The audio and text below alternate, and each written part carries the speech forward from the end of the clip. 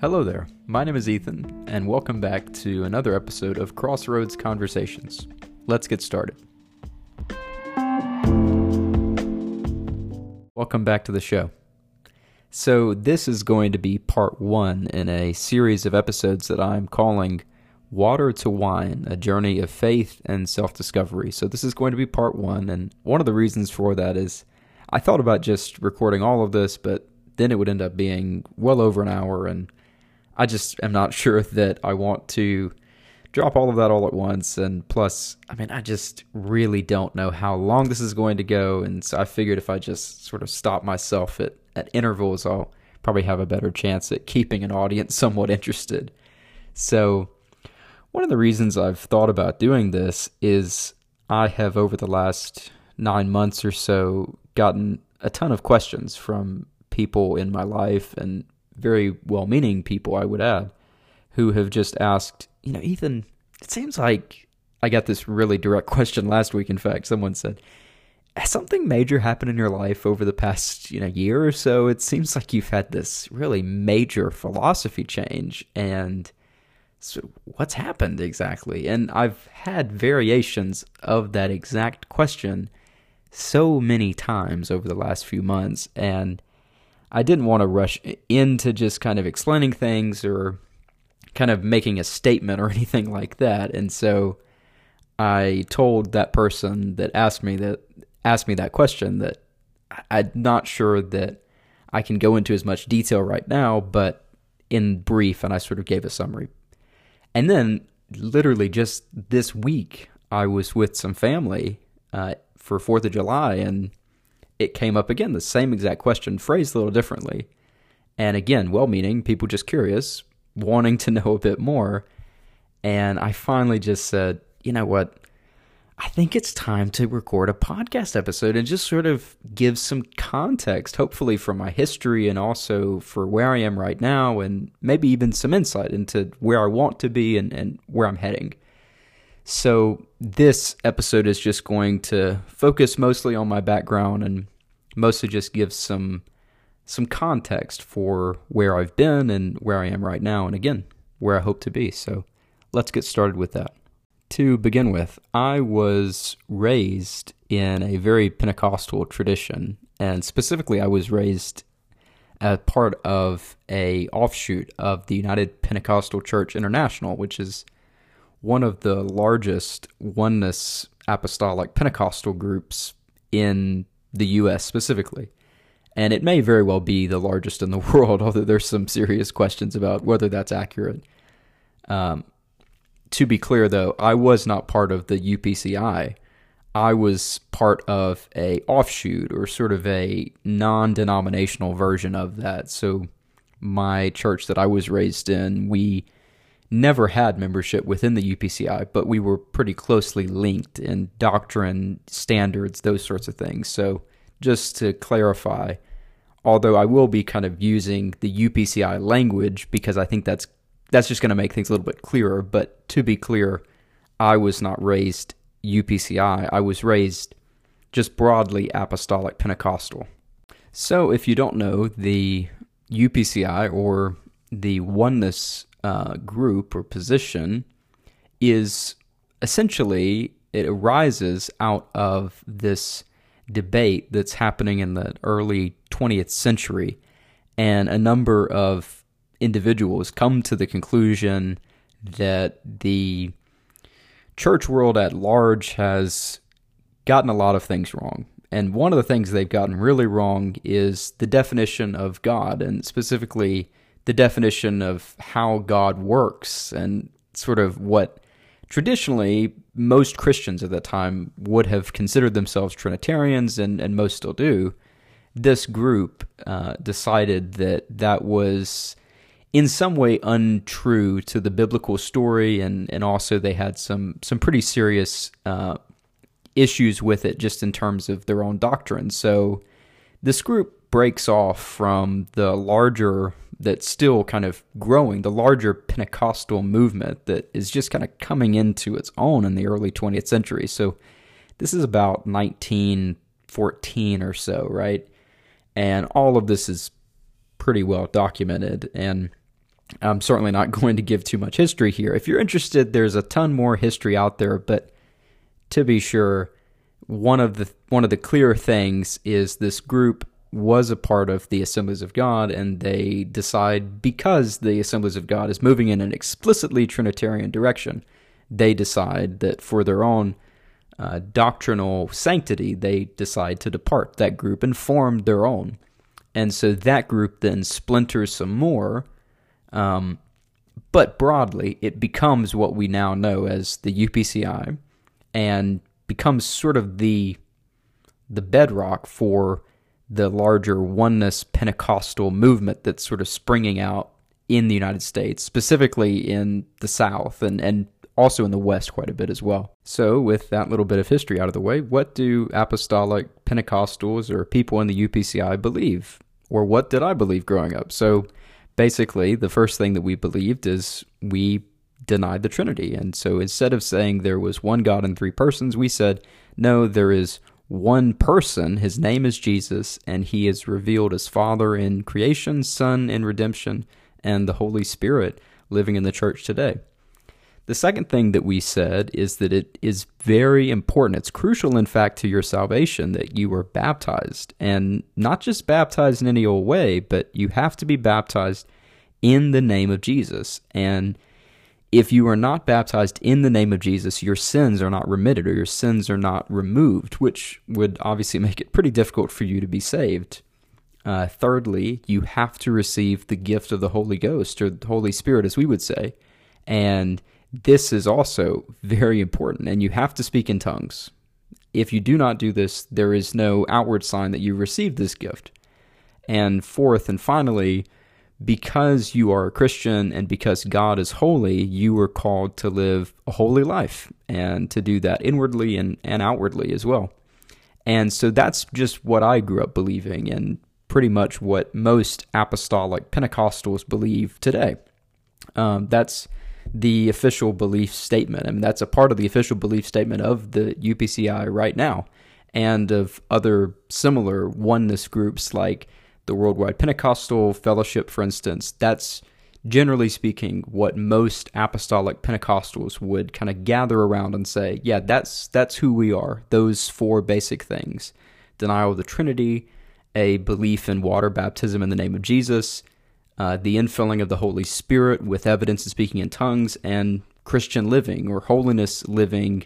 Some groups or some churches might even say holiness standards, but regardless, that's pretty much what I grew up believing. And so hopefully that gives a little bit more context as I talk about some of this stuff today.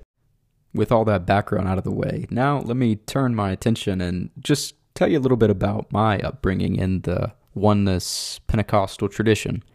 So the first thing that I think is really important for me to say is I still have a ton of family and a ton of friends who are a part of this tradition. So I definitely don't want to be cavalier with how I talk about some of this stuff, and I want to make sure that I am not misrepresenting anything. And certainly memory is a tricky thing, and there might be things that I remember or bring up that may very well differ in some way from how some people listening to this show that know some of these things might remember them. And so I want to be very, very clear when I say that this podcast today is not me attempting to change anyone's mind.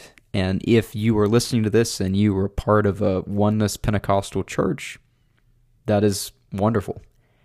If you are not, that is also wonderful. This is not an effort from me to try and right some wrongs or to convince some folks to come to my side of thinking now.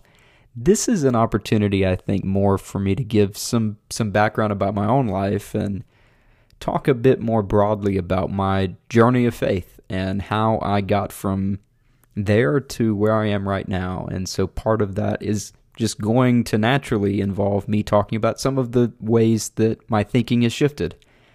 If that makes you uncomfortable, you are more than free to not listen to this show, but I certainly hope that you will give it an opportunity, as I will try to be respectful and not talk about these things carelessly or casually, because this is important. and not just to me, but to a number of people. So I do want to make that really clear from just the beginning here. I was raised in the Oneness Pentecostal tradition primarily because my parents were raised in that same tradition. So my grandfather and my grandmother, they converted to Pentecostalism in the 60s. And so they planted a church, multiple churches, and then eventually came to where I was born and raised in a little town called Ball, Louisiana, of all places. And they began pastoring a church after the former pastor had stepped down for some personal reasons. Let's say that.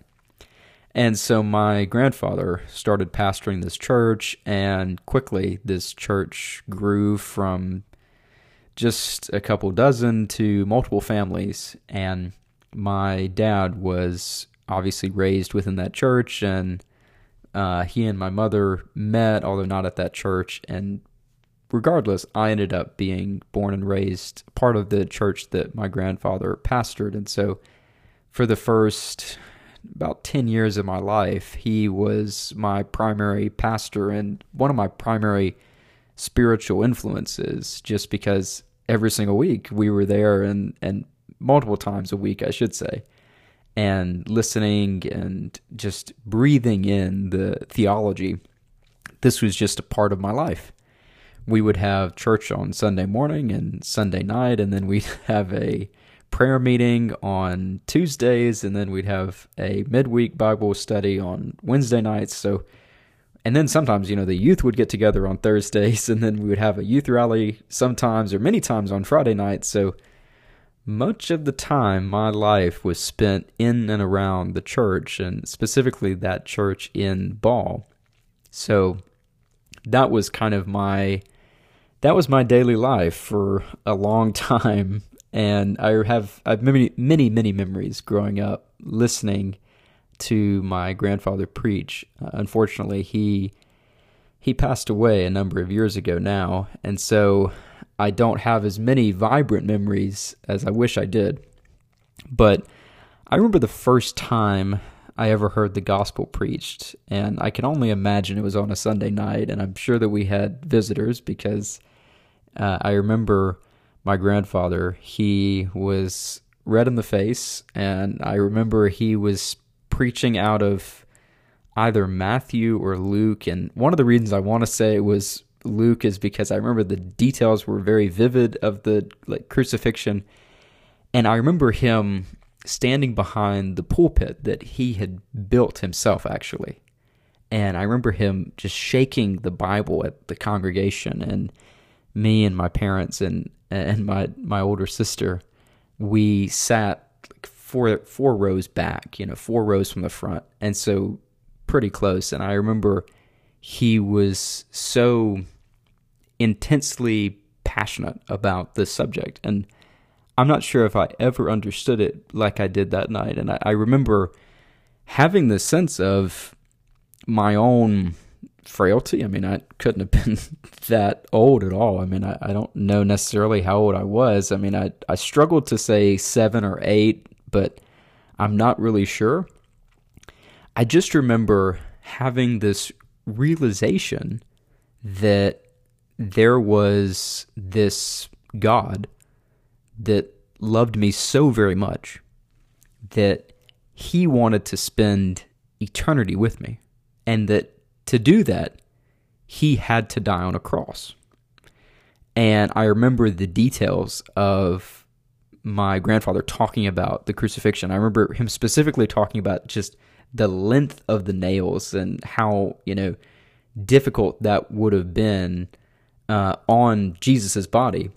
And one of the reasons I remember this detail is he was a carpenter, and he referenced these very long, carpenter nails that I remember we lived on their property, and there'd be many days that I would be in his workshop and helping him with just various projects. And so I picked up many carpenter nail, around his shop and would bring it to him for whatever we were working on. And so that detail just stood out in my mind, that gosh, I definitely would not want a carpenter nail through my hand. And I remember that the vividness of that scene really being very distressing to me as a young man. But that's maybe that's my earliest memory of hearing the gospel preached, and it just connected. It just made me feel it.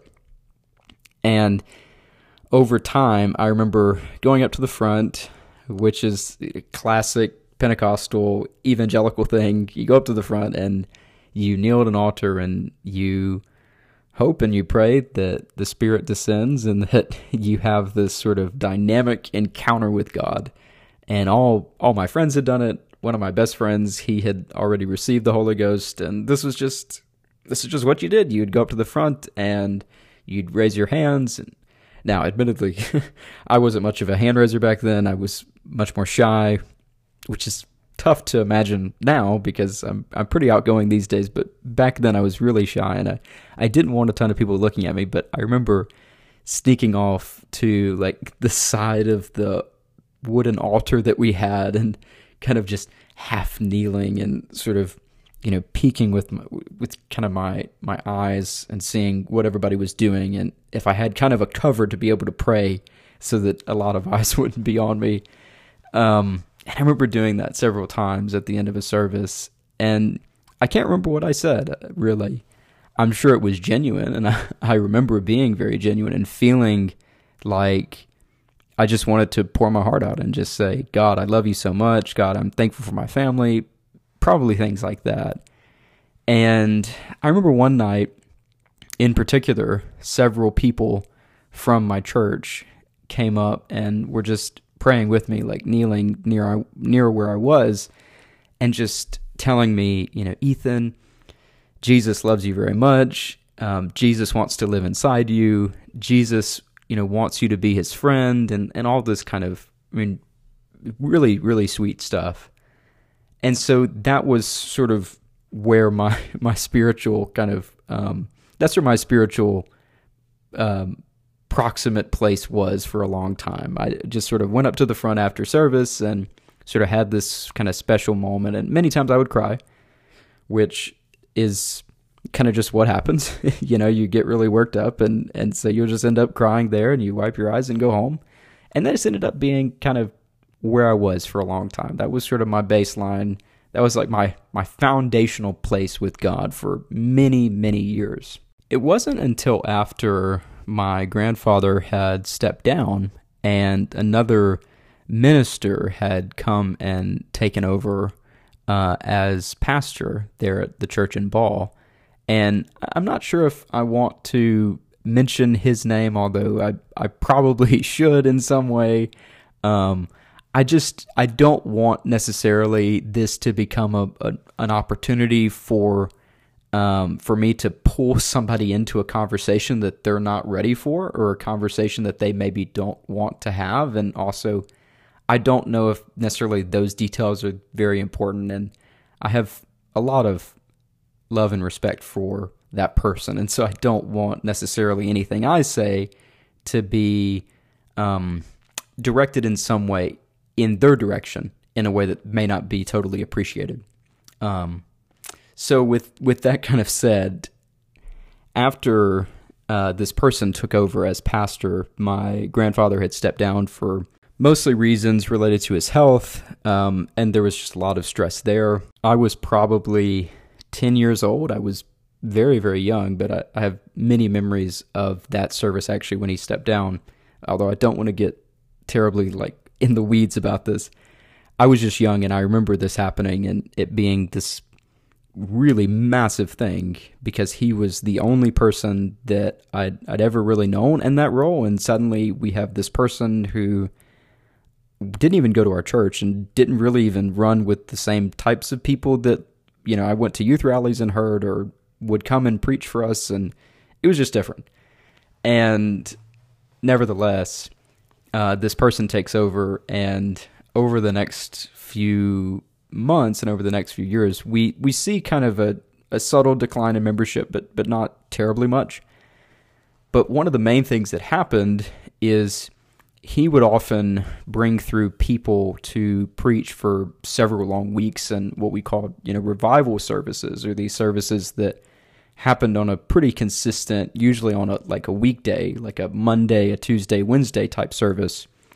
And these would just happen like over a consecutive basis for a number of weeks. And sometimes these weeks would turn into months, and sometimes, this would go on 2 or 3 months or 4 or 5 months, whatever the case may have been. But it was in one of those revival services, I was 11 years old, and I remember this evangelist came and was preaching, and this was just one of the nights in a series of revival services that we've been having. This was on a Tuesday night, though, I remember. And I remember he talked about Moses. And I'd want to say this like really quickly, and this seems like kind of minor, and it sort of is, but also like I think it's important to say, anytime that I really felt like something special has been happening in my life, I always feel like God has been using the story of Moses in some way, like during the sermon or maybe in an example or whatever it may be. Me and the character of Moses, we've always really connected in some weird way. And I've always really seen myself and felt something really special in that narrative. So anyways, that night he preached about Moses. And I remember feeling like, okay, this is the night. This is the time in which I need to give it all. I need to reach this pinnacle of receiving the Holy Spirit or receiving the Holy Ghost and speaking in tongues and having this cataclysmic encounter with God. And it happened. I remember I didn't even leave the pew where we were sitting.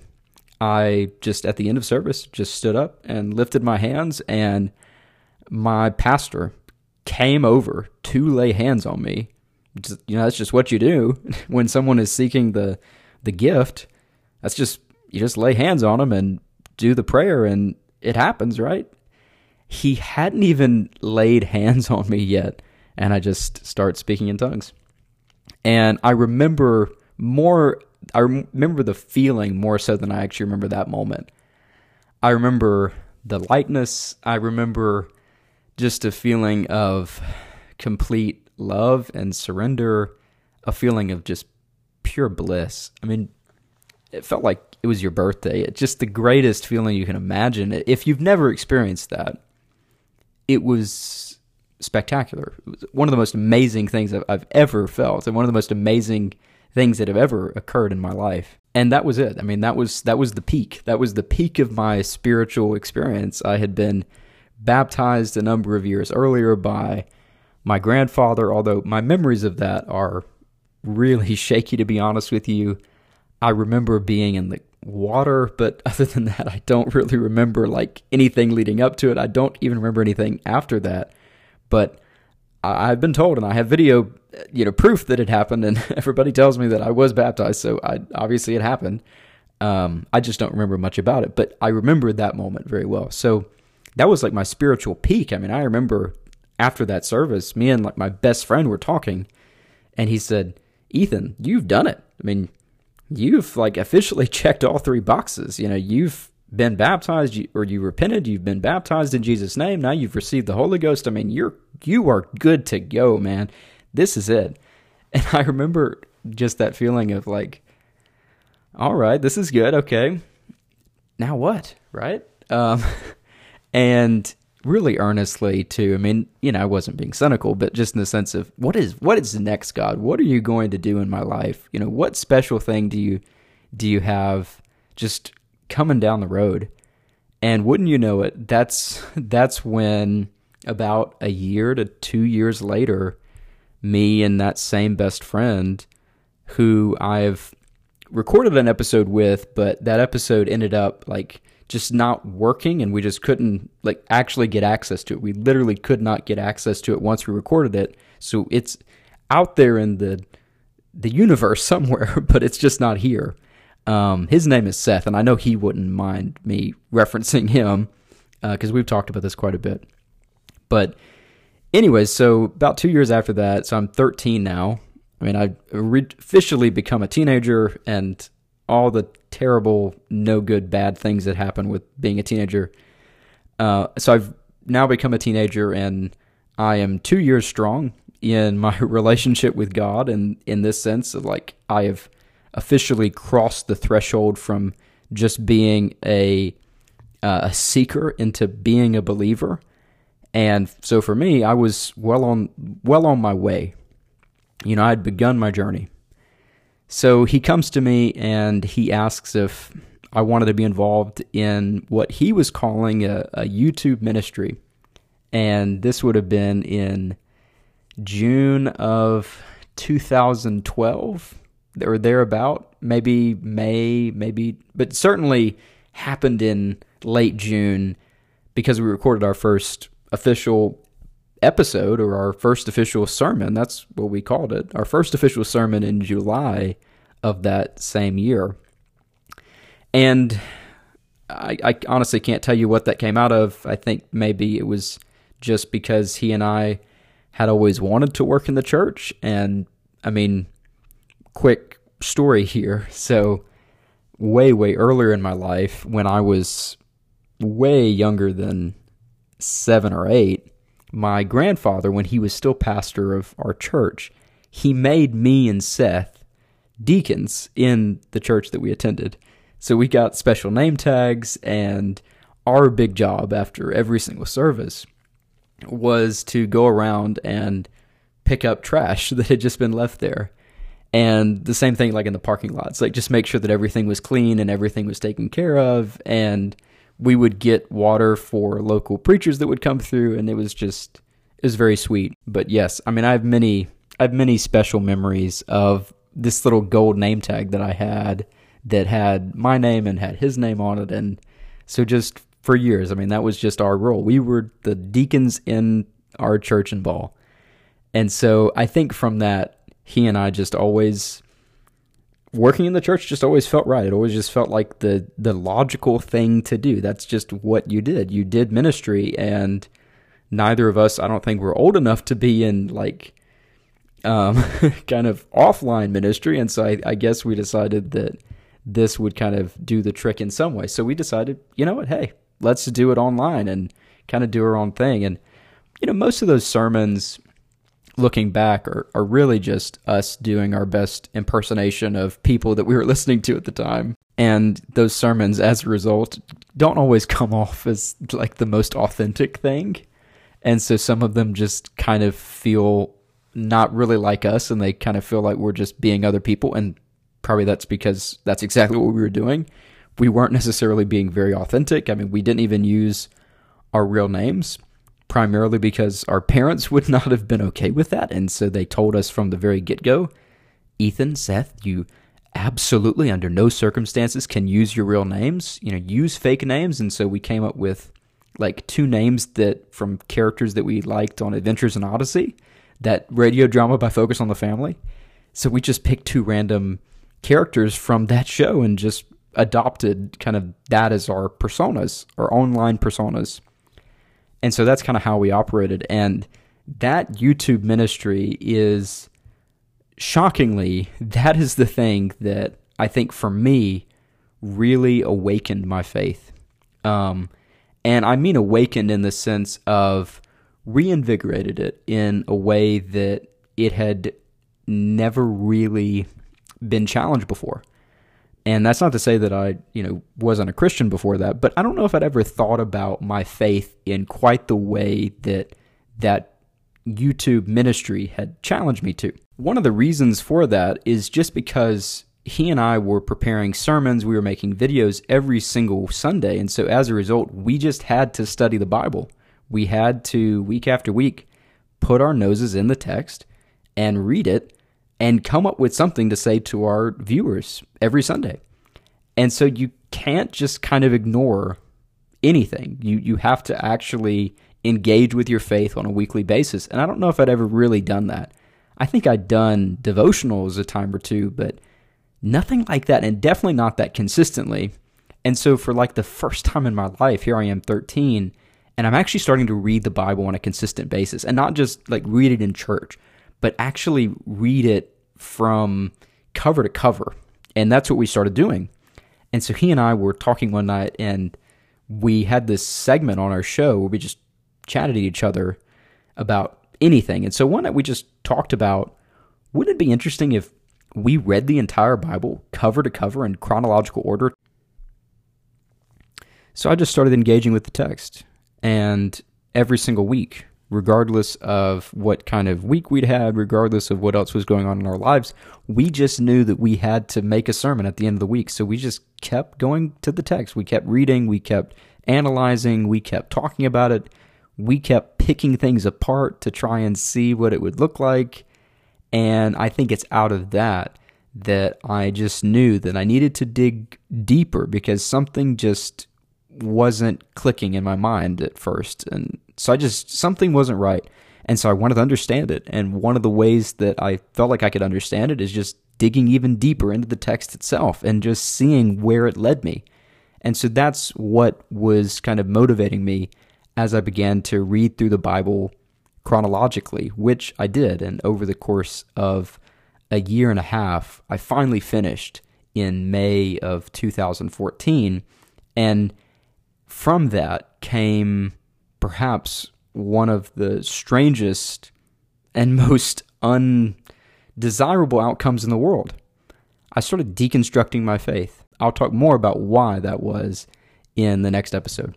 But thanks so much for listening to part 1, and I'll see you in that next part.